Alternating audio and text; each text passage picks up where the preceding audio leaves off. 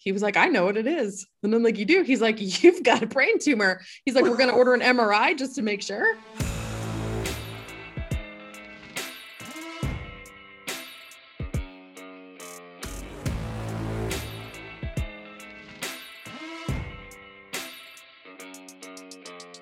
Welcome to Amplify. We are here to help you own your truth, use your voice, and stand out as the most unapologetically aligned, abundant, and authentic version of you, so that you can make a big impact in the world doing what sets your soul on fire.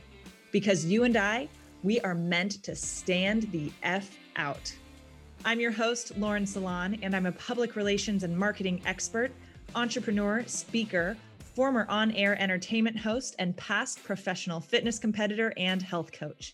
And several times per week, I'll be bringing you epic guest conversations and solo episodes, along with the tools, tricks, and tips that you need in order to step into your power, own your purpose, and stand out in the world as the most vibrant version of you. Because I believe that the more you are in the world, the more successful and fulfilled you will be. So what do you say? Are you ready? Let's get amplified, because blending in is bullshit.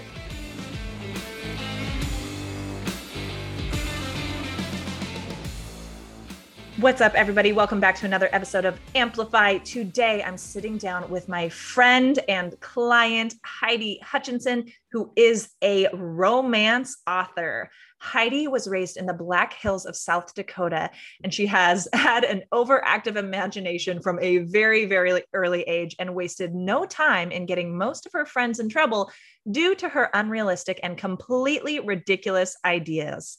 Fueled by coffee and her unwavering and perfectly normal devotion to Dave Grohl, she writes stories full of romance, humor, and heart. When she's not writing, she's on another adventure with Captain Awesome, her alarmingly handsome husband, their fearless child, and a rather large and spoiled dog. Her fuel is still predominantly Dave Grohl and coffee and a whole lot of love. You guys, I loved this conversation with Heidi. We talk about everything from writer's block to creativity to love to romance to worthiness to brain tumors to stress management. You name it. You guys are going to really enjoy this episode.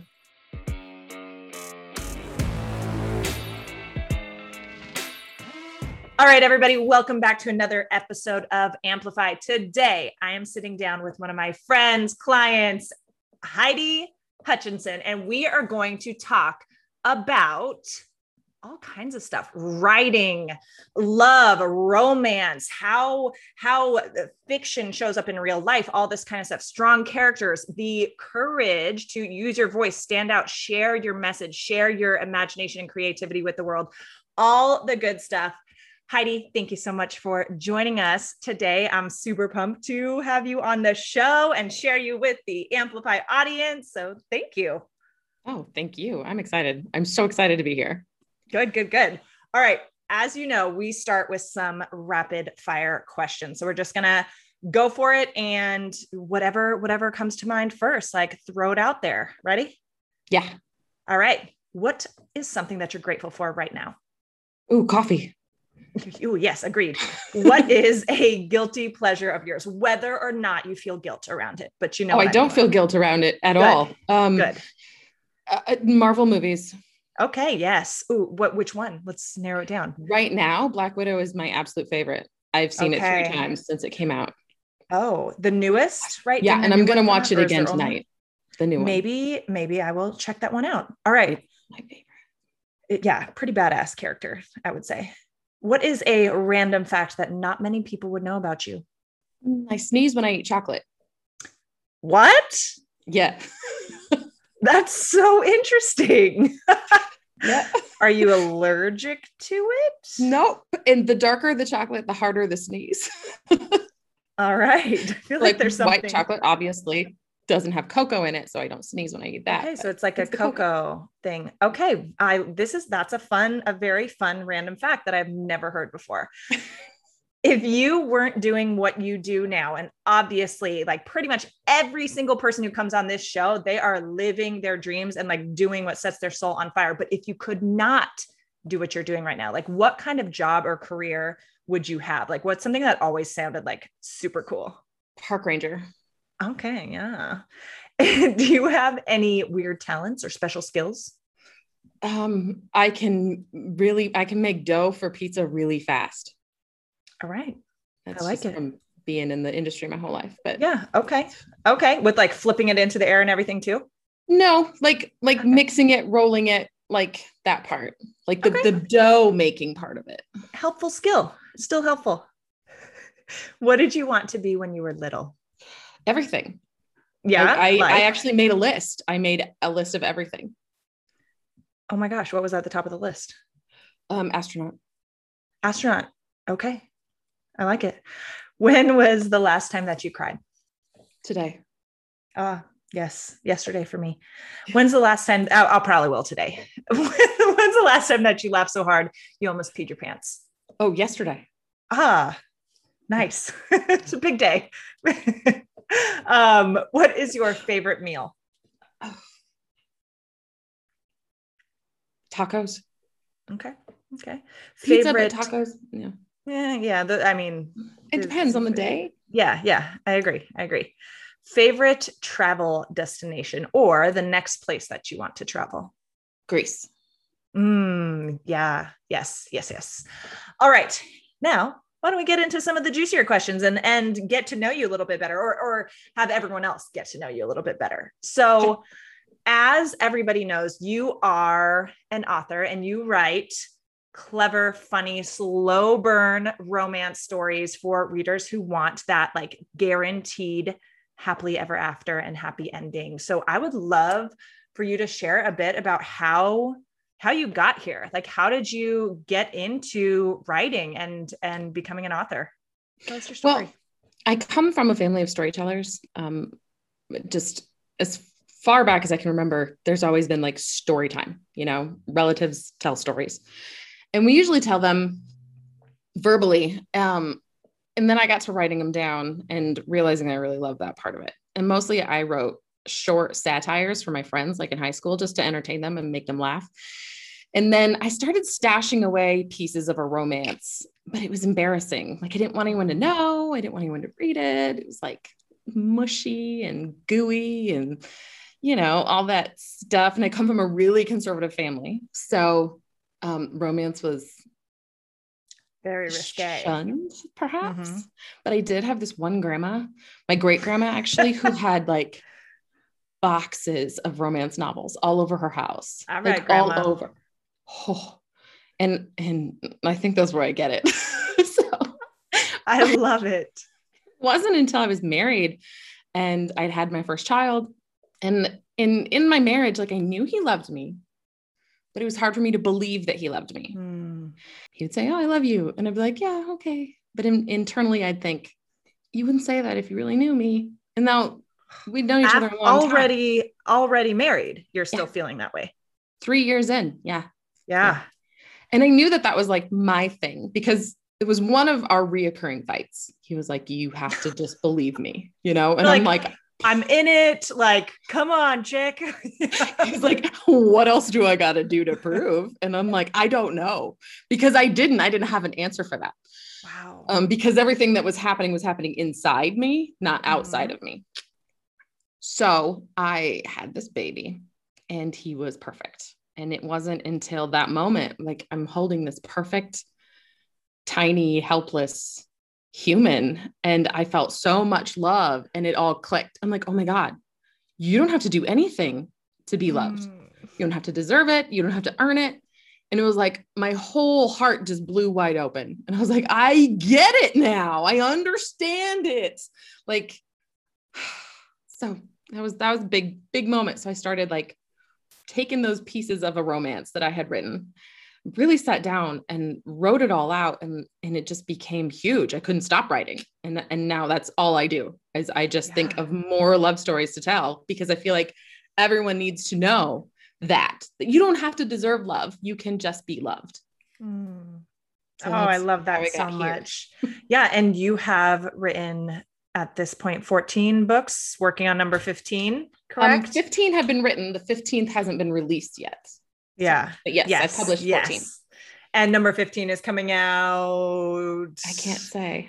Oh, dang it. I know. But I know like this, is it in this year? Are you allowed to say it is that? this year. Okay. It is this year at some point, you guys, 2021, stay on the lookout for it. So, and it's actually a good one. Yeah. Yeah. And I have so many questions for you, but one of the things that I wanted to ask, like, so once you had your son, right, and you really felt like things click as far as your ability to receive love, or really felt like, oh my gosh, this is like such pure love. How did that affect your relationship with your husband?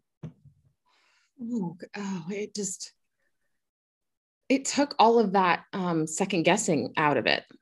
No longer did I have to try to read into his words, or what did he mean, or what was he actually trying to imply or say.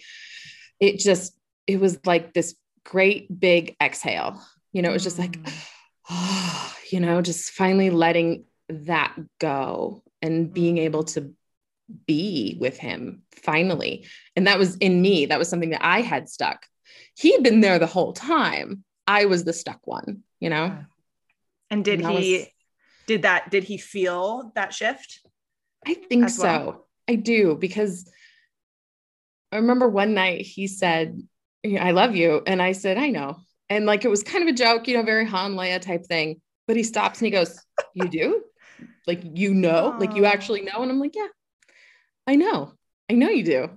He was like, oh, that's so great. Like, he was just relieved, Like, so, finally. It's like, I've married you. We've had a baby.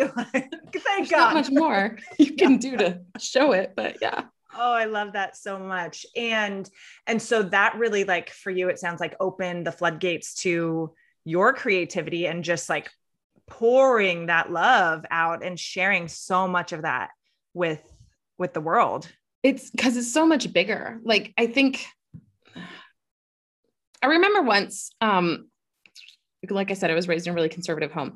So we were at church a lot. And I had a youth pastor tell me once that we need to not use the word love so often because we use it too casually that we cheapen it. We can't love Cheetos and our parents in the same amount. And it's like, I get what he was trying to say, but I'm looking back, I'm like, no, I think that the problem is that people don't love enough. Like, you should just say you love something because you love it. Like, put that into the world, speak it out loud, project that energy. It doesn't have to be reciprocated. Cheetos don't have to love you back. Like, you can just be like, I love Cheetos. Cheetos are awesome.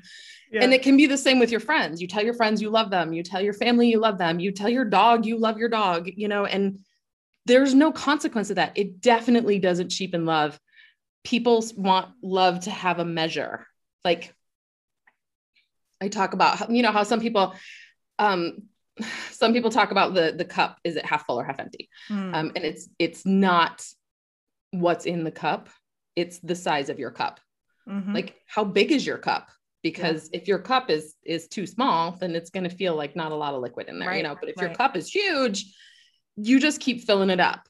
And that's what we should be doing with love, is telling people. I tell my friends all the time I love them. And I know sometimes it makes them uncomfortable. They're like, okay, Heidi, weirdo, calm down. And I'm like, same. I like random voice note my friends. I'm like, hey, I just want to let you know I love you so much. I'm so proud of you. But that's like a normal thing with me and my friends. And I love it.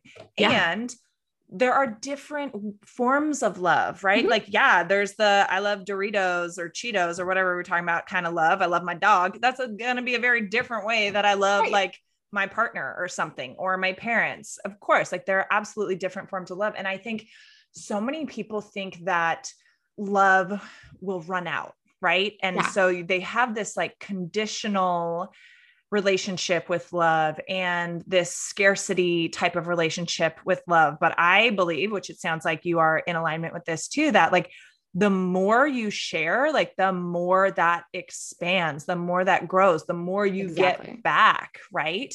And so I'm like, share. And I used to think that I used to actually feel that way. And I used to feel like oh, I can't, it has to be really, I have to put up all these barriers and stuff like that for loving others, even if it's friends or people I don't know well or something like that. Like, oh, I can't like, no, like I can't trust them. I can't but like, and I think, you know, you trust your gut and all this kind of stuff. But when we realize that like we can love so easily, and that like makes so much more beauty in the world, like and it's never going to run out. Right. And you don't have to put up all these like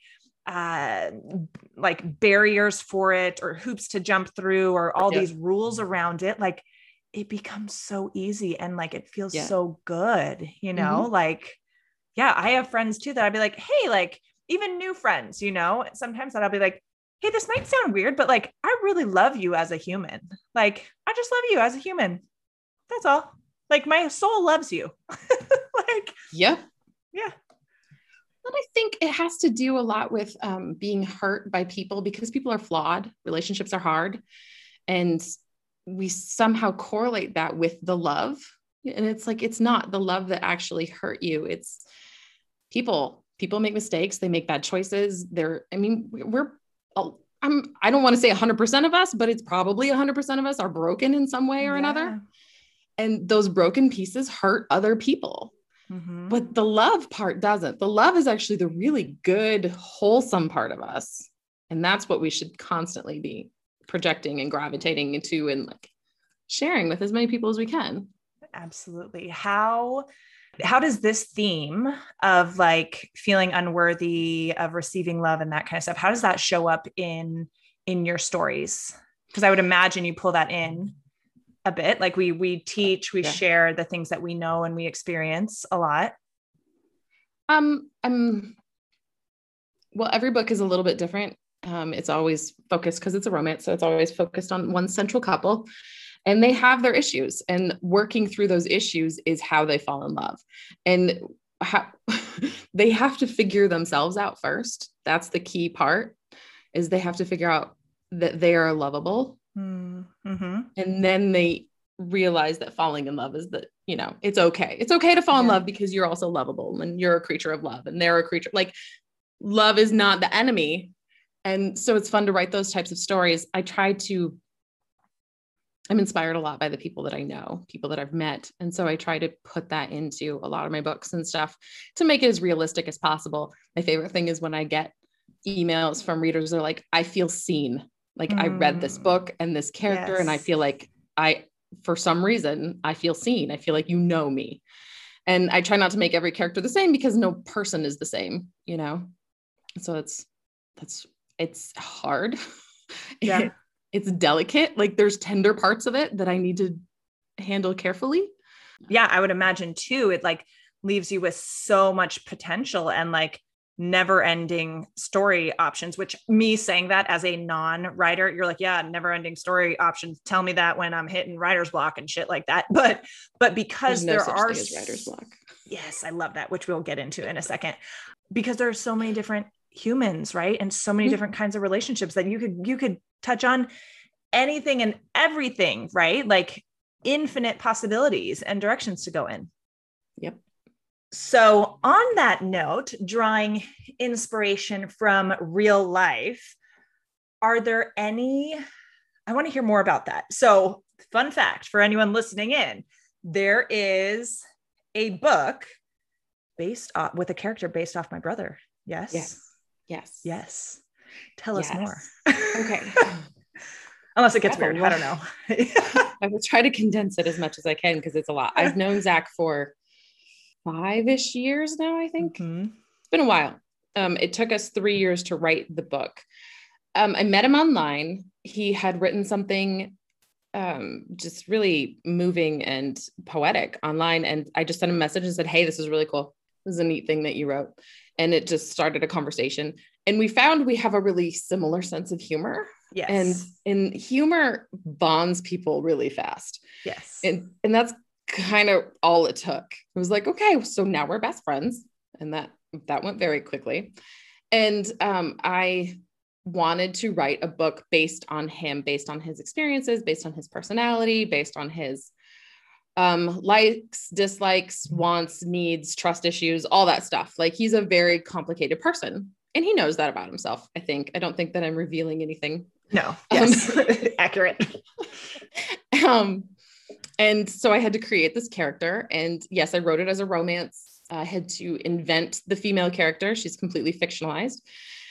And I created scenarios that are not real to his life because I didn't want anyone to read it and try to find themselves in it. Right. You know, like someone that, is this about me? Was this about, Yeah. So he's the only real person in the book, you know, like everyone else is completely made up. And I've only been asked this, I think, by like one or two people, but they're like, who did you base the girl on? And I really thought that it was obvious. Like, well, I was like, when I read it back, I'm like, this is really transparent. But they're both him, both of them, you know? Oh my gosh, I didn't know that. Yeah. Wait, tell me more. Let's dig into this. I feel like this is a therapy session for my brother. Okay. Right now. So the character's name is Remington. Okay. The girl's name is Lydia. My dog. I know, right? Who knew? I thought it was funny when you got a Lydia. I'm like, ha ha. I'm like, Zach, my dog's named after you. Yeah. So Remington's character is very organized. He's very disciplined. He's very bossy and controlled and all of those things. And he likes to tell other people what to do. He's a professional life coach. He likes to tell people how they're supposed to be living their lives. Okay. Mm-hmm. But he's also unhappy. Her hand is completely the opposite. She doesn't plan anything. She's chaotic. She's messy. She is excited about everything. She's adventurous. She's an explorer. She wants to see everything, do everything, be everything.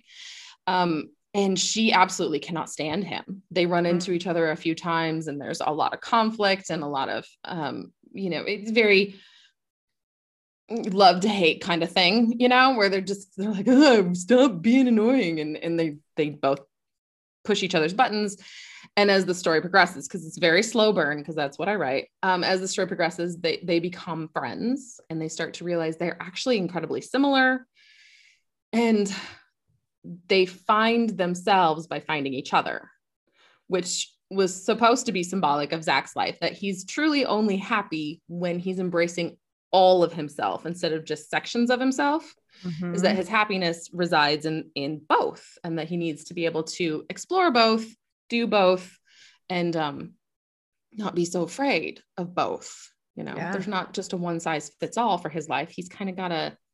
Well, and for all of us, like that's such a powerful lesson for everybody, right? It's like, whether it's our ego, our past, you know, you name it, like we are all of our experiences and all sides of ourselves. So yeah, embracing it, owning it, like not making yourself wrong or holding shame around that kind of stuff. I love that.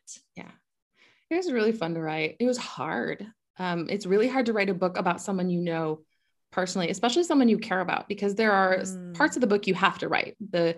We call them the black moment, which is, you know, the main conflict. It's like the big climax, you know, where everything goes wrong. And I would get really, I would avoid writing that part because it was scary. It was hard. It was, because it felt like I was doing it to him. Like I'm creating this in his life, even though it's not. But that when I'm writing, it's Charles, my husband, he often says that I'm a method writer because I live in the story while I'm writing it. It's hard for me to separate. Like, I did this thing to so into Lydia. It's true. It's very true. But because Zach is my friend, like I just saw some of the messages came back in my timeline the other day where I'm writing the climax or I'm writing the dark moment. And I had to stop and send him a message and be like, I just want you to know that I love you and everything's going to be fine. And it's like, he's like, okay. That's like, I don't know what you're talking about. But in my mind, I can like, everything's happening here. This is like Remington's going off and doing this and Lydia's doing this and everything's exploding. And it's like, it was for my own peace of mind. I'm like, I'll fix it. I can fix this. Like, don't worry, Zach. I'm going to help. He's like, I have no idea what you're talking about. Like, it's fine. And he didn't. He had no idea. Oh, I love that. Okay. So now to wrap the Zach piece, he has been to a few like book fairs Yes. with you as well. Yeah. And is like, as I've heard, is like quite a little celebrity there. Yes. Yeah. Which is He's so fun. very popular. Oh my gosh. That is amazing. I can only imagine. I don't need to see it in real life and all that, but were you gonna? And he's yes. great. I mean, I'm going to say this. He's great when he's there. He is so professional. Oh yeah. He's so good about it. He's very down to earth. He talks to everyone. He will take photos with everyone. He is so gracious and wonderful and patient. He has this gift where when he's talking to you, he makes you feel like you're the only person in the world. Yes. Like that is the most important conversation he's going to have all day. And that's how it feels to talk to him. And so readers, are like, oh my God.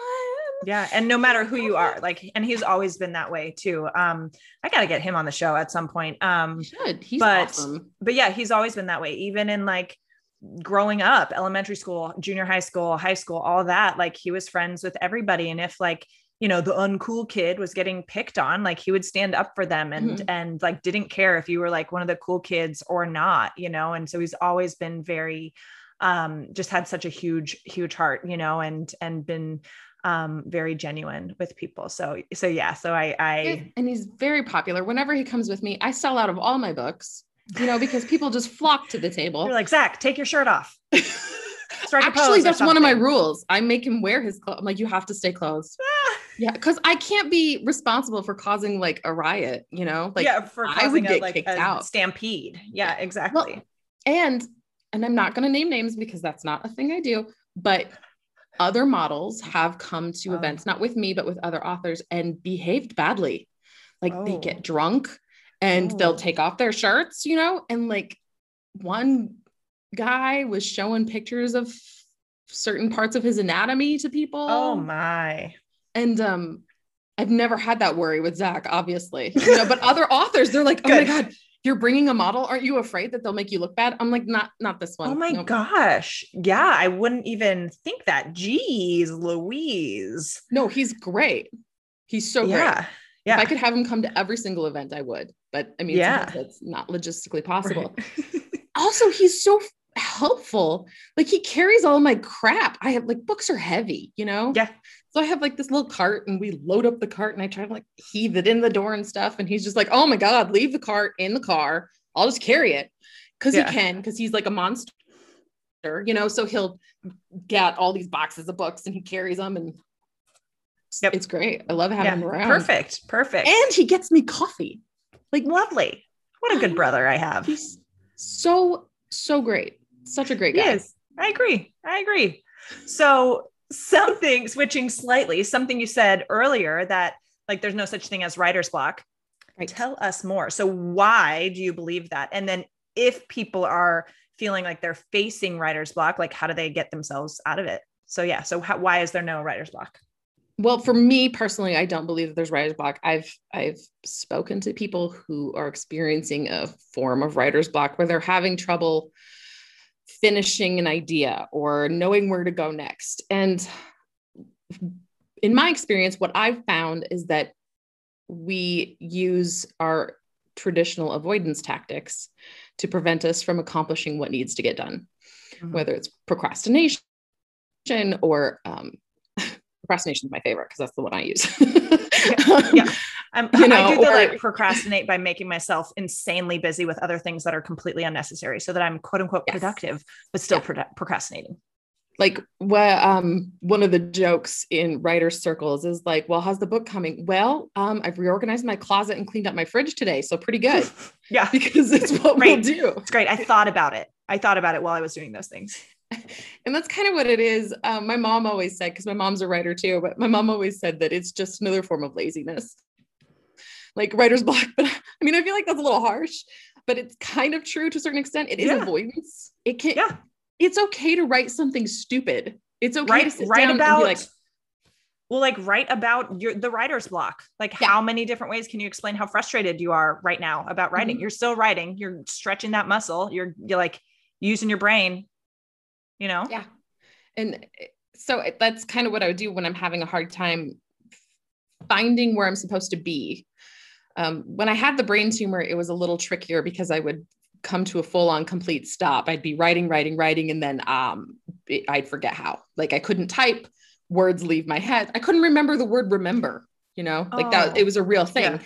And so I'm like, okay, well, I have to take a break, and that's okay. I don't think that that's considered writer's block. Sometimes you have to take a break. Absolutely. You have to know what you need. Take a walk, get something to eat, fresh air, talk to a friend, like find something that helps rejuvenate you and give you back your energy, because it is incredibly draining and you're very alone when you're writing. Yes. Writing is a lonely task. And sometimes you just need to move stuff around, like you talk about all the time, shifting your energy. And that's all that writer's block is that you've been sitting in the same energy for too long. And now you're like in a fog, you're in a cloud. You just need to move out of it. And that might not look like writing something brilliant right now. That might look like taking your dog for a walk, Yeah. Yeah, absolutely. So, okay. So like back up there a second, brain tumor. Let's talk about it. Tell us that non-cancerous, story. Completely benign, not in the brain tissue. It was on my pituitary gland, which is right behind your eyes. It's like this tiny little cavity right behind your eyes. It's like crowd in your third eye too. Yeah. Yeah. So I had some health issues, gained a bunch of weight really fast, went to the doctor. He was like, yeah, you're fat and lazy. You need to go fix that. Whatever. You're like, yeah, but I think it might be something else. This is very extreme. Yeah. And then 6 months later, 60 pounds heavier. I go to an endocrinologist and he's like, tell me all your weird symptoms. And I'm like, all my weird. Okay. I'll tell you all the symptoms. I'm like, well, I gained weight really fast. Hair's fallen out. Can't sleep at night. My muscles don't really work. Like I'm still working out, but they wouldn't work. Like I had to go down to like 8-pound hand weights, and I had been doing like heavy stuff, but like I was, everything hurt and I couldn't hold on to stuff. And so I'm telling all this, he's like, okay, no, tell me your weirdest one that you think isn't even related. And I'm like, okay, well, it's kind of embarrassing. And he's like, tell me. And I'm like, well, I lactate. I know what you're going to say. Oh no, wait, what? Lactate when I have panic attacks. Weird. That's like a very bizarre superpower. I'm scared. Yeah. I'm feeling stressed. Pew! Like exactly. I feel like that's like such a such we were driving. I have like a fear. I have like a weird fear of driving, or not driving, just of public transportation or things like that. And so we were driving in downtown St. Louis. Remember when there was the riots all in Ferguson, just outside of St. Louis? Yes. It was that week. Okay. So it was like, there's a lot happening. It was the middle of the night. We're driving through downtown St. Louis and I got lost and I panicked and I felt it happen. Like the whole front of my shirt just got soaked. I was like, what is happening? And you were like well past like breastfeeding time. Oh yeah. I haven't breastfed in 3 years. Okay. Yeah. Yeah. Yeah. So what?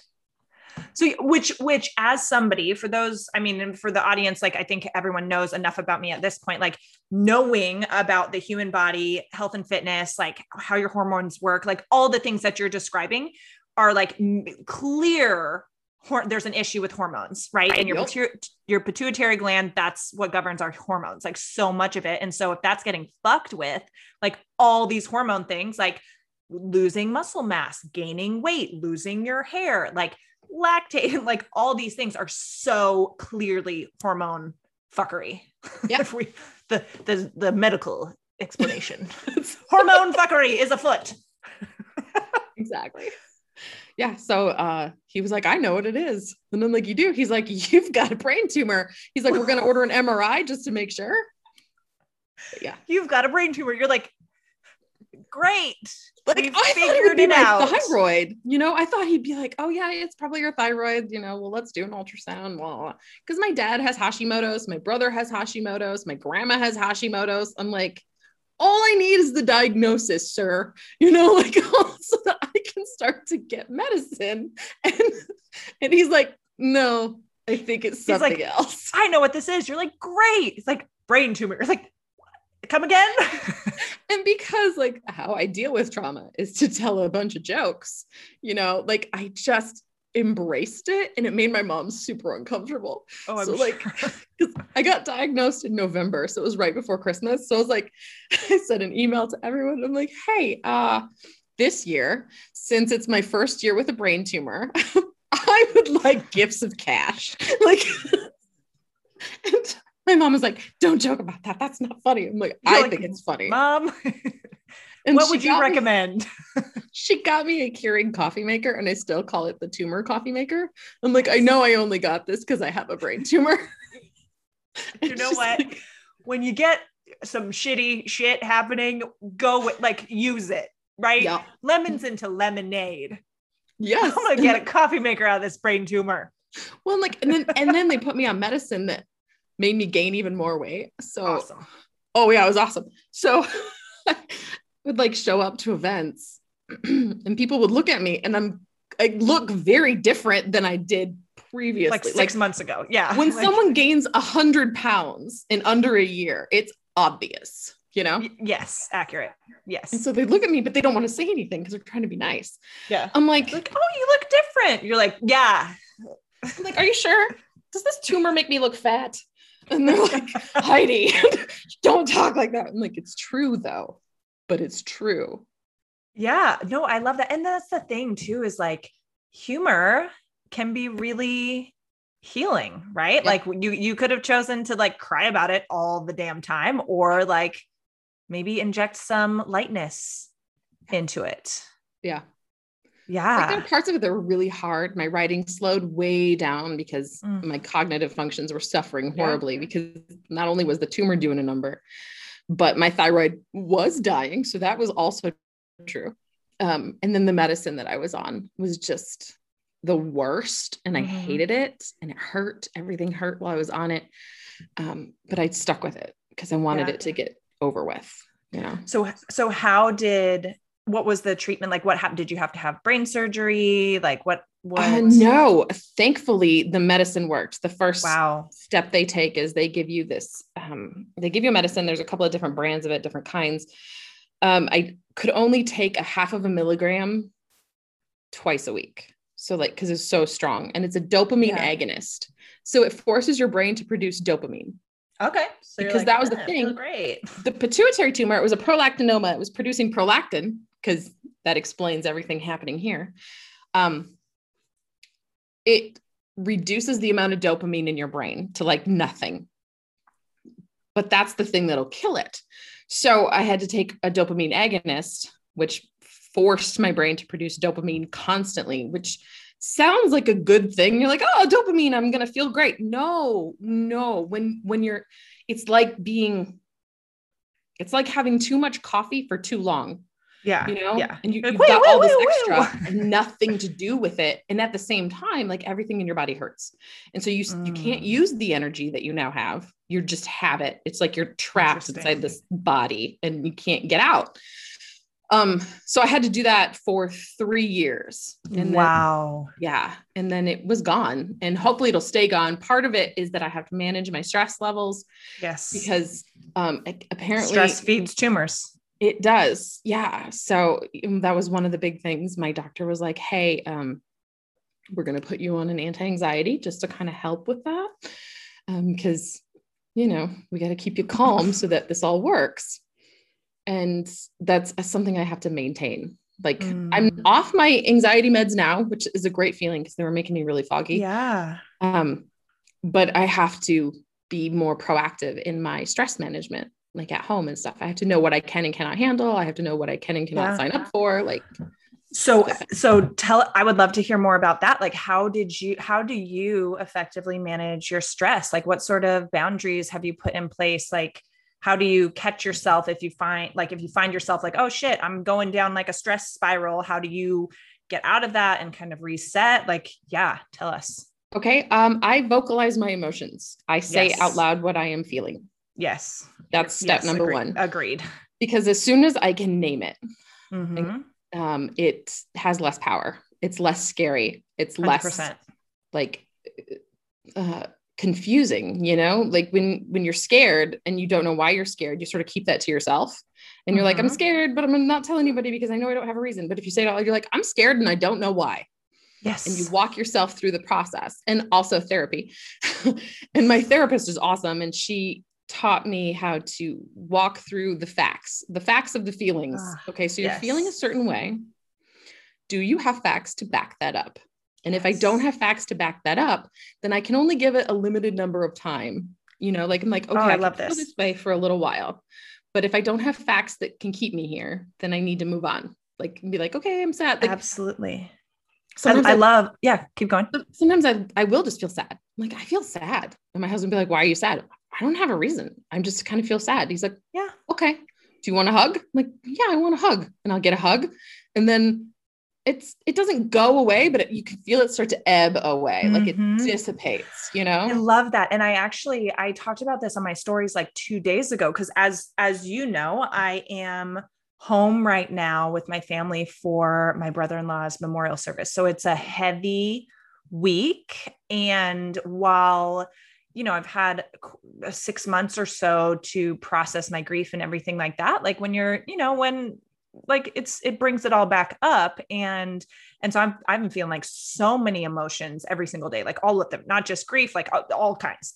And the other day I was feeling low all day long and resisting it. Right. Like I was like, no, like there's no reason to feel this way. Get high energy, like all this kind of stuff.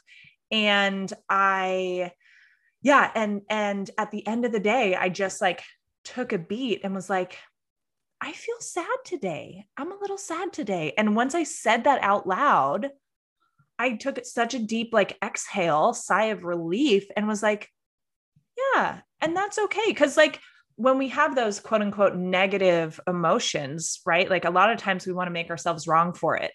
Right. But just like you were saying, when we name it, it gives it less power. And exactly what you said, like a big sigh of relief, like, oh, that's it. I am a human having a human experience. And sometimes like we have feelings that don't make us feel amazing, but that's okay. Right. And so even just once I said it out loud and named it, I was like, oh, I already feel better. Right. Cause I'm not fighting it. Yep. And I love what you said too, about looking at the facts, right? Cause so much of the time, like, I talk about this all the time, like our feelings start with our thoughts, right? Thoughts, feelings, actions, results. Are you a growing entrepreneur looking for more visibility? Do you want to stand out as the authority and expert that you are? Do you want more leads, more dream clients coming to you asking about how they can work with you? Do you want to sell out your programs and have a stacked wait list? Are you finally ready to scale your business and create more results with less effort? Then you need the PR Accelerator, a hybrid program where we will teach you or somebody on your team how to do your own public relations, how to secure more podcast interviews, more media features, more speaking gigs, more collaborations, and ultimately more authoritative visibility so that you can scale your influence, your impact, and your income with ease. To learn more, visit laurensalon.com/PR-accelerator. That's laurensalon.com/PR-accelerator. And so everything is starting in our thoughts. And when things happen to us, around us, whatever it is, we create stories around that.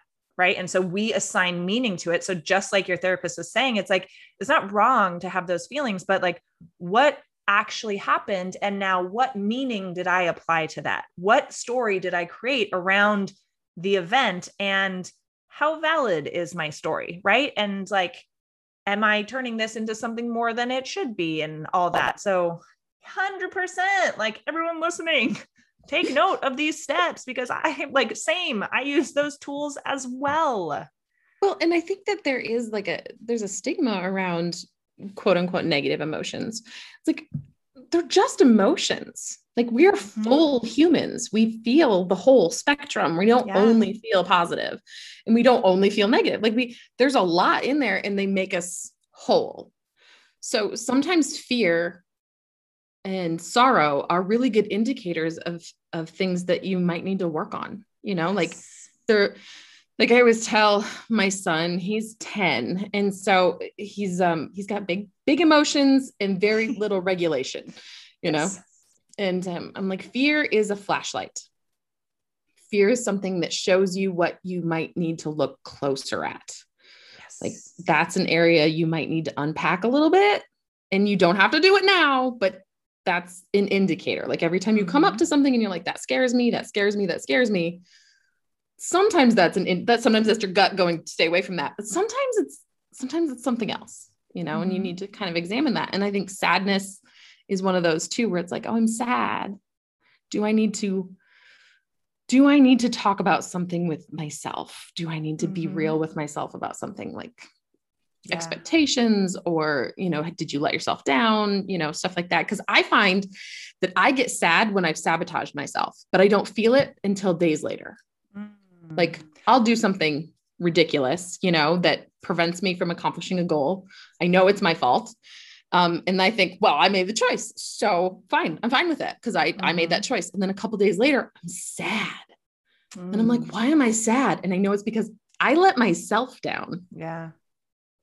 Yeah. Powerful. I mean, like the self-realization stuff and self-awareness, like it's so important. And it's something that we get to learn in new ways all the time. Like even for me, like I know this about myself, my anxiety is a lot of the times, like at least lately, it's not necessarily, it can very much be external energy that I'm picking up on and not necessarily my own. And so working on, maintaining good boundaries there and clearing and all that kind of stuff. But a lot of the times when it's my own anxiety popping up, that's an alarm, like a little alarm clock, right? Like a little poke, my body telling me, hey, you're avoiding something or you're not dealing with something or something's out of alignment.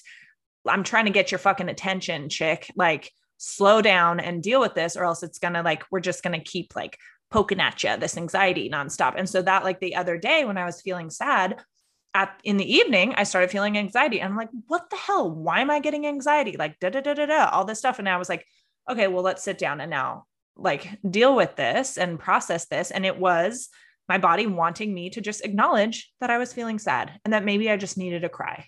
Right. Yep. There we go. That's it. So it's like that little alarm kind of poking you when something's out of alignment, right? Or there's friction in some way that you get to deal with. Absolutely. And the same thing with fear. Like, I agree. Yes, there is the like safety fear. Well, fear in general is our body telling us like, warning, you may die. Right. Yeah. And it comes from that like very primitive part of our brain, that like fight or flight instinctual part of our, like the lizard brain. Right. So the part of our brain that did not develop past like when we were dinosaurs, technically, how does evolution work? We were never dinosaurs, whatever. You get what I'm saying, you guys, but the like super instinctual part of the brain. And it's not always right. Like rarely are we as humans living in a modern civilized world in a like literal, like there is an intruder or an attacker or a beast that's trying to eat me, escape, like that's rarely the situation. Usually it's bullshit fear that we've created ourselves. And yet we still have that like run away, flee, like self-preservation instinct come up. So it is, yeah, like you were saying, it's a flashlight to show us like, oh, if you're feeling scared about this, like, do you need to learn more about it? Is there some wound that this is triggering in you from whenever, right? That you get to unpack and deal with and work through. So yeah, I would say absolutely like use fear as a guide more than anything else. Yeah. I was terrified. Yeah. Yeah. So I was scared that, and that was the thing is like, I didn't know I was scared. I'm like, I'm scared. Why am I scared? And that's the next part. You always have to ask the next question. Why are you scared? Mm-hmm. What am I scared of? What's the worst that could happen? Right. What's the worst for me? The worst that could happen is that, you would forget about me. Wow. Here I am thinking like we would be on camera recording and suddenly like your clothes incinerate off and you like shit your pants at the same time. And then like, I don't know, like something, you get struck by lightning, right? Like that, like, that's very unlikely. Terrifying to me, which is that I would forget about you. That's like such an interesting, like, I know. Oh, we could unpack this, I'm sure. And I was like, oh, well, I haven't been forgotten in a really long time, but apparently that's still thing for me. Interesting. You Yeah. know? So do you know where that comes from? Welcome to Amplify, the therapy edition. Yeah. Just name this episode All of Heidi's Issues. I think stood up for prom. And I don't want to say that it's that, except that I think it's probably that. Part of it, right? You know? Like, I mean, and then it wasn't just that though, because there was a couple of other things where I would get forgotten or left behind in different places. Yeah. Or like your parents pick you up late for school or something, like. Yeah. Or forgot to pick me up. Yeah. Yep.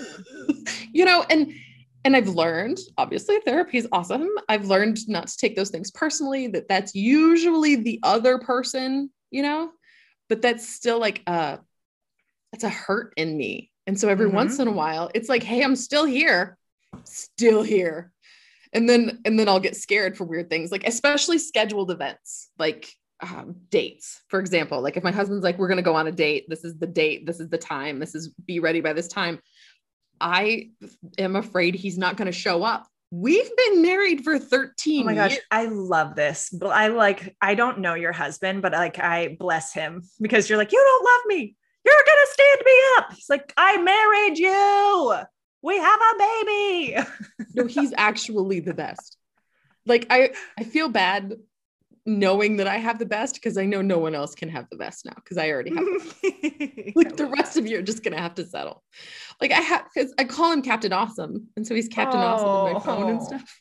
And I remember I picked your brother up at the airport once, and Charles called me, and it came up on my phone, and your brother leans over, he goes, "It says Captain Awesome." I'm like, "Oh yeah, that's Charles." And your brother started laughing, like he just was dying. He's like, "That's I love amazing." that. Like, how fucking cute are you? It's okay, so not without its work. Yeah. And so that was kind of my next question. Like what sort of thing, like advice, I guess, or something like for a fulfilling partnership, or where, like, I mean, how many years have you guys been married? We've been married 13 years. Yeah. Like we've known each other for like 20 though. That's so cool. Like, yeah. We met at work and I hated his guts. Hated him. Tried to get him fired. Oh my gosh. Like actively begged my father to fire him. That's what I say. He worked for your dad, right? Yeah. My dad was my boss, which I don't recommend. Don't work for family if you can help it, unless your family doesn't have any issues, which that's not going to happen. But for like, I don't know, the first 2 years I knew him, I was like, look at this jackass. Like, who does he think he is? And he would just, from my perspective, he was always picking fights with me. You know, he was always like arguing with me and questioning everything about me. The elementary school flirting. Yeah. And he's still, even now, he'll say, how does he say it? You're the only one who's ever risen to the occasion. And I'm like, what do you mean? He's like, mostly it's like when I want to argue with people, they just back down. They're like, whatever, you're weird. And they won't talk to him. But I'm just like, I will fight you right now.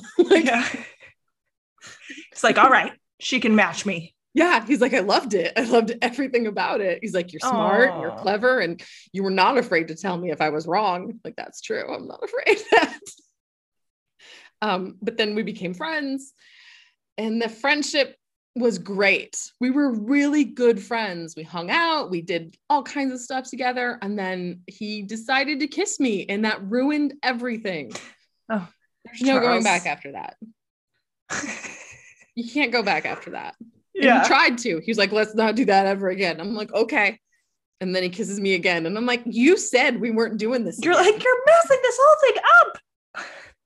And, you know, and our dating life was not fairy tale or anything. We fought all the time. I think we worked through a lot of our own inner issues during the dating. We never put on our best selves when we were together while we were dating. It was almost like I was daring him the whole time to have a reason to leave, you know? Yeah. Which makes sense given what you've told us. Like, oh, I'm not lovable. So like, right. Well, let's see how much shit I can pull. And if you stay around. And honestly, the man's patience is outstanding. I can't believe some of the things that he puts up with even today with other people. I see it and I'm just like, how are you, like, no one should be this good. Like it's not, he is Steve Rogers. He is Captain America. Like that's just who he is at his core. Yeah. The other day, a girl at work quit and sent him a mean text message. And she said some mean, shitty things about how he's a bad boss or whatever. And he just replies with, you're a really hard worker. I really enjoyed working with you. I hope that you get a good job and that you get, you get everything that you want. Like, he's just like, he doesn't take anything personally. And he's just like, all right. How? Meanwhile, I'm like a freaking train wreck. This bitch. Yeah. Oh, I said some like, very give me your phone. I was like, I'm going to go down there right now. I'm going to show her a thing or two. And he's like, no, you're not. Yeah. I'm like, you just wait. You're like, did you see how she talked to my husband? I get fired up pretty quick. Yeah. Hey, I'm familiar with that sort of thing. Wait, so what are things that like now that are, I guess, like some of those core things that help you have like a really beautiful marriage? And of course, like, as obviously somebody who has been married, like it takes work and it's not always incredible. And you can still have a really beautiful marriage with the hard parts and the frustrating things and stuff. So like, yeah, what for you are those kind of core things that keep you guys really, really strong and happy? We're friends. Like we're best friends. Like, he is the first person I think of when I have got good news. He's the first person I want to tell. And he's hilarious. He makes me laugh. And he's got all these wonderful, fantastic qualities. But that's really what it is just friendship. And then when we get to the hard stuff, because the hard stuff happens, we just work through it until we solve it. We don't avoid it. Like we talk about it. Sometimes I feel like we've talked about it to death. And those are my frustration points. I'm like, oh my gosh, do we have to go over this again? And he's like, I just need to make sure that I know what I'm doing so that I don't screw it up. And I'm like, why do you have to say it like that? Because you know that I'm going to be the one who screws it up. Like, gonna be me. But he doesn't ever do the blame thing. And maybe that's what it is that we're just always on each other's side. So in the middle of an argument, even, it's hard for us to be mean to each other, even if we're mad at each other. Cause it's like, it feels like crossing a line, we can't go too far because you don't want to hurt that person because they're your person. And then he always points out sometimes we'll have a doozy. Sometimes we'll have a fight that'll last for a few days where I'm stomping around and mad or whatever. And he's just quiet because that's how he deals with it. Yeah. But he always points out we have a 100% success rate for every argument we've ever had. We've solved every single one. So that's not going to change. You're still together. You're both still alive. Yeah. And I'm not going to say it's easy because it is not. It is not. Loving him is easy. Living with him is hard.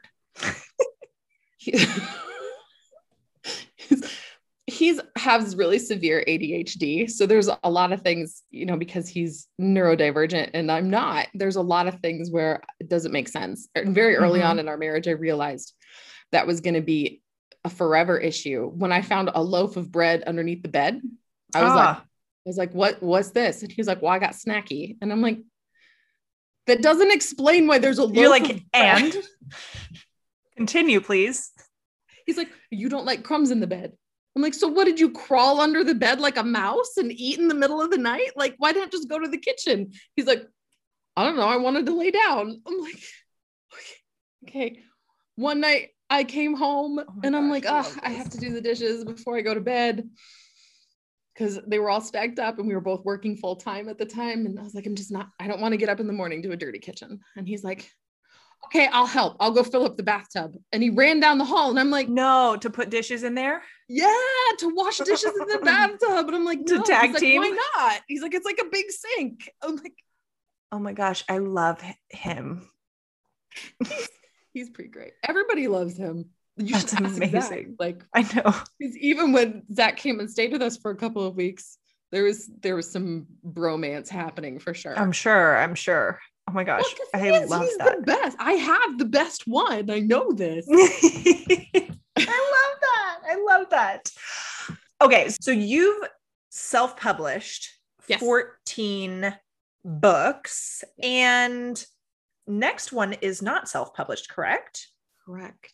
Oh, well, it's very exciting. So tell us about the self-publishing process, because I know that it can be really hard to get a publishing deal. And even too, like some people don't want publishing deals because if you're not with a good publisher, like it may not help you all that much. And then you're giving a cut of your profit away, you know? So like, tell us about the self-publishing process. And is that like, when should people do it? When should people pursue working with a publisher? All of that. Cause that's like completely unfamiliar territory for me.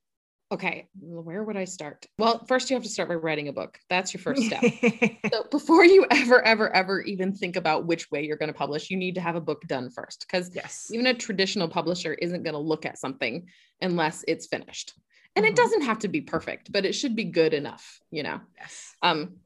You got to finish it. You can't just write the first 3 chapters and call it good, but I know how it ends. No, you don't. You have no idea how it ends. You need to finish it first. Okay. I have friends who are both indie and traditionally published, and there's nothing wrong with either one. I have some who are hybrid, who do both, who have a contract with a publisher and then also publish for themselves. I chose indie. I didn't even try to do trad because I knew I wouldn't like it. Okay. I didn't traditional. I knew I didn't want, I don't like being told what to do. And I don't like being told what stories I can and cannot tell. I want the freedom to choose the stories I write. Mm-hmm. And I know my stories are a little odd. I'm not going to say that they're special or spectacular or anything, because I think that every story is special in its own way. But I know that I fit into a weird little corner of, there's not very many of us that write what I write. Mm-hmm. It's romance, but it's not steamy, but it's not clean, because clean by definition usually means no sex, no discussion of sex, no swear words, definitely no drug use, no alcohol use. There's usually a religious message involved somehow. And that's how you have to market yourself if you're going to write clean romance, which don't get me started on the word clean, because I feel like that's an insult in and of itself. But like there's something bad with sex. There's nothing wrong with sex. Yeah. Sex is awesome. No, sorry. Like I do not want to have a romantic relationship that does not have amazing, crazy, wild, perverted sex. Right? Excuse me. Sorry. The best. I have, this is too much information, but I'm going to say it anyway. There's no such thing as too much information on the show. I don't think. I've said to Charles before that if people were having as good of sex as we had, then world peace would be possible. Yeah. Like it's because you're not going to care about anything else. No. Yeah. Great sex should be a priority. I mean, maybe not for everyone. You know what? I'm not going to say what people should and shouldn't do, but I'm going to say, like, when you are like, you know, this, you've heard me say this, like people who know me listening have heard me say this, like when you are like sexually fulfilled and like not blocked in your sexual expression, like everything else is so much better. And you become like so much more effective at manifesting. You're going to like all the things. So yeah. Same page. Yeah.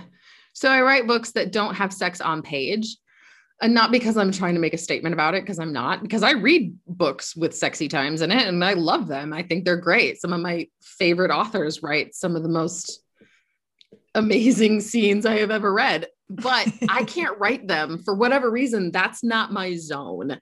I lean more into the emotional aspect of it, into the emotional development part of it and stuff like that. If I were to add sex scenes into my books, they would be 200,000 words long. Like my books are already really huge, you know? So if I were to add sex every time I did a fade to black and actually write out the sex scene, it takes a lot. Oh my gosh. That could be like your exclusive content, like fade to black for this scene, visit. Look at me like little. I have one of those. Oh, I have one of those. I haven't showed anybody. Well, I showed my betas because they get to see everything first. And most of them were just like, this makes me uncomfortable. They're like, nope. You're like, well, great. Thank you for your feedback. Some people will really love it, I imagine. So, but my characters, they swear, they drink, there's drug content, there's real life stuff. So it's not clean. It's not inspy. It's definitely romance. It just doesn't have sex on page. That's the only difference. And so I fit into like this weird little thing where I know that if I would go into traditionally published, they'd be like, you need to add sex scenes. And that's interesting. They would want it sexier. Yeah. That's what sells. Exactly. There's been sex in books since forever. Like I think it's one of the first things ever written was a sex scene. So, that's just how it is. But also they're not going to be super interested in some of my weird ideas. And I just know that they're going to be like, oh, maybe you should make this person do this thing instead. And I'm going to be like, no, I want to, and yeah. So self-publishing, you get to like, make all the choices. Right. Yeah. Do whatever you want. You keep 100% of the profits, but I imagine it can be more challenging to get it out there. Right. It is. And I mean, you only keep about 70% of the profits because, yeah. Cause if you're putting on Amazon or something. Yeah. But yeah, marketing is hard. You have to figure all that out on your own. Word of mouth is the best way to get stuff around, and just being seen is hard. The writing part is the easiest part. The publishing part is a whole other animal. It is not like writing. It is, you have to know about business and demand and exposure and all of these things that writers generally don't know or care about. Yeah. And you got to get your own book covers and editors. And I mean, you can just write something, put it together, go publish it right now. Like Amazon makes it very possible. You can publish something immediately. It will get terrible reviews if you haven't used spell check, like readers are very picky. Yeah. Like, yeah, I agree. Like anytime I would find like a typo, like when I was younger reading books and stuff, I feel like it happens less now. I'd be like, oh my gosh. Right. Like, oh, shout out to all the typos that have made it through 3 rounds of edits and 2 proofreaders, and they still make it into the book because that is some perseverance. Yeah. I was shout out. Pour some out for the typos that just didn't give up. They're always going to be there. Yeah. And I don't. So if somebody is looking to be like partner with a publisher, like like traditional publisher, like how do they start that process? You need an agent first. Okay. You would need an agent first. I don't know all of the ins and outs of how to get an agent because I've never had one. I make all my decisions on my own. But if you're working with a publisher now, how did you do that? I was my own agent. Oh, okay. So you could be your own agent. It depends on the publisher. The publisher I'm working with right now is a very small press, and she does all of her stuff in-house. Like she's very new and she does her own thing. And she's not a big fan of traditional publishers either. She is. Okay. So she's kind of doing a her own rebel publishing house. And that's why it was so easy for me to jump into stuff with her. Yeah. I was just like, I'm sure our values align. You see things the way I see things. Like she never once told me that I have to write a certain way or add a certain, like, I don't have to add sex scenes into my books with her. She's like, no, you write what you write. And we chose you because we know what you write. Like, yeah, this is your voice. You don't have to move it for us. I love it. Mm-hmm. That's so cool. I'm so excited for you with this. That's going to be amazing. I hope so. I'm excited. Yeah. So I want to talk a little bit about like showing up and being seen and all that kind of stuff. Cause I know that's something that has been difficult for you. And obviously for those who are listening, who don't know, Heidi's actually currently in my PR accelerator program. And part of that was like, to stand out more, like, yes, get visibility for your books and everything, but also like for you to show up a bit more as like the human behind all these stories. And so how, like, I would love to hear a little bit about that transformation. Cause I know it's still scary and still something you are working on and everything like that. But I'd love for you to speak into like why you decided, okay, now I need to start showing up. Like I can't be hiding as much. Why? Okay. Why is because is that gut feeling, like that fear is a flashlight. This is something I'm afraid of. I'm afraid of showing up. I'm afraid of being seen. I'm afraid of being rejected for who I am. It's easier to have your books rejected because they are stories and people get to decide what they do and do not like. And there's nothing wrong with that. Bad reviews are kind of awesome. That makes it feel more realistic that way, you know? I mean, really they are. You're like, I have haters. I've arrived. But being rejected just for being me, that's a harder one. Yeah. It's just hard. And so it's scary. But at the same time, with this book coming out with the publisher, I knew it was going to be a big deal and I didn't want to show up unprepared. I didn't want to self-sabotage. I didn't want to take this opportunity and bury it. You know, I wanted to take this opportunity and set it on fire. And I knew there was really only one way to do that. And that was to do the scary thing, to do the hard thing. And with you, learning from you has been an interesting experience because you are teaching me the exact opposite of everything I've ever learned. Okay. So I'm like, oh, great. Well, it's good. Don't worry. I was always taught to apologize for my stuff, apologize for being loud, apologize for seeing things the way I see things. Don't brag about yourself because nobody likes a braggart. Always be humble. But I feel like the people who taught me to be humble mistook that. Like it wasn't being humble. They taught me to just be invisible. Like, don't give me chills. Don't rock the boat. Don't talk too loud. Don't embarrass me. Don't, you know. And so when I joined your class, you got to meet 37 years of me learning to not speak, you know? And so it was hard when you were like, okay, go, you have to pitch now. And I'm like, oh my God, I'm going to throw up, you know? But you've just said some amazing things just in our weekly classes and stuff where you're just like, hey, you're the expert in this. And so you need to sound like it. And I'm like, well, that's harsh, but it's not. Like, I know, like, it's not, but that's how it sounded to me. I'm like, oh, it hurts. Why does it hurt? You know, why does it burn? She says these things that make me very uncomfortable. And it's because they're right. It's because they're true. And I'm just like, oh, that sucks. I don't like it. Damn it. Fine.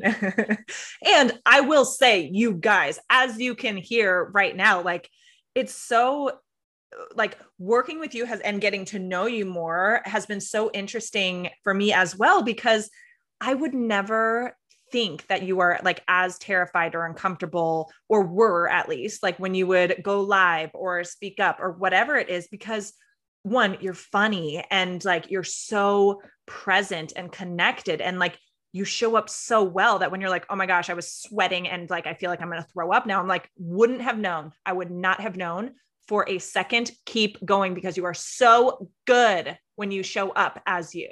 So like, yes. Well, a lot of that has to do with just you being a really good teacher.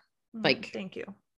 Projecting that energy onto your students. Thank you. You know, like it's helped a lot. It's made big changes. And the husband has noticed, where he's just like, wow, you're doing stuff, like you're online and stuff. I'm like, I know. And he's like, this has been really good for you.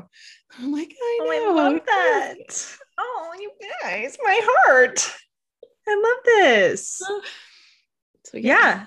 And like, I mean, we talk about it in PR Accelerator and stuff like that. I talk about it online. Like, yeah, when you like crank up the volume, the heat, whatever we want to call it, on yourself, and you show up more fully and like more you, and you share that with the world, like it unlocks a ton, you know, not just for yourself personally, but like it's going to attract so many more people and opportunities to you. And so yeah, so it's been a really special for me to like see that in you. And I love it. Like, even just like you talking in your Instagram stories, like face to camera, I'm always like, yeah, look at her go, look at her do it. She's doing the things. I love it. Still don't do it as frequently as I'm working on. I'm building up. I have a slow ramp up, Like I'm Great. just a little at a time and I increase it.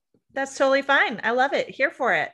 This show is like all about, as we know, which is a lot about what we literally just talked about, but is all about like owning your truth, using your voice, like showing up unapologetically, showing up authentically, all of that.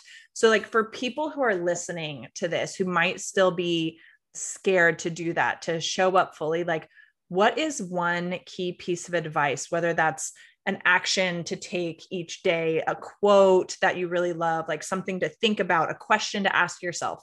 What's one kind of key piece of advice for people who are looking to show up more and to stand out more? Oh. And it can even be like something we've touched on already. Be afraid and do it anyway. Yeah. Don't wait till you're not afraid, kind of thing. Like if you're going to wait to not be afraid, you'll wait forever. You have to do it while you're afraid. Abso-freaking-lutely. Feel the fear and do it anyway. Yep. I love that. So to close us out, where can everybody find out more about you on Instagram, Facebook, website, all that kind of stuff? And where can they get a hold of your current books that are already out and then the new one that's coming? When, you know, where to stay in the loop for info on that? Instagram is where I've been most active, and it's Heidi_Hutchinson. So it's really easy to find me. My website's super easy too. It's HeidiH.net, and all my books are on there. You can find me on Amazon, on iTunes, on Kobo, on Barnes Noble, all of them. I'm on all of them under my real name. Believe it or not. I love it. I love it. So you guys, Heidi_Hutchinson on Instagram, HeidiH.net for all her current books that are already available and for updates when the newest one comes out sometime this year. Thank you so much for joining us and sharing and all of that. And I would like highly recommend everyone go follow you, because like she's really funny. Like I think we got like some of that out, I think, but like she's freaking hilarious. So like tune in, because like genuine, huge heart, super freaking smart. Obviously we've got the stories and the books that people can tap into, but like also just really hilarious and everything. And just like raw and real too. So you're welcome. So y'all go check out Heidi. Thank you so much for joining us. And yeah, I love this chat with you. So thanks for coming on the show. Thanks for having me. Thank you so much for listening. If you loved this episode, and if you know of somebody else who is bold, successful, and unapologetically owning their unique magic while they make a big impact in the world, please send them my way. And it would also mean the world to me if you help me get this message out to as many listeners as possible. So if you liked what you heard, I'd be so grateful if you would please take 30 seconds to leave a 5-star rating, write a quick review, and share this episode with your friends. Be sure to tag me so that I can say thank you. And until the next episode, keep showing up, keep using your voice, and keep being you, because the world needs more of your magic.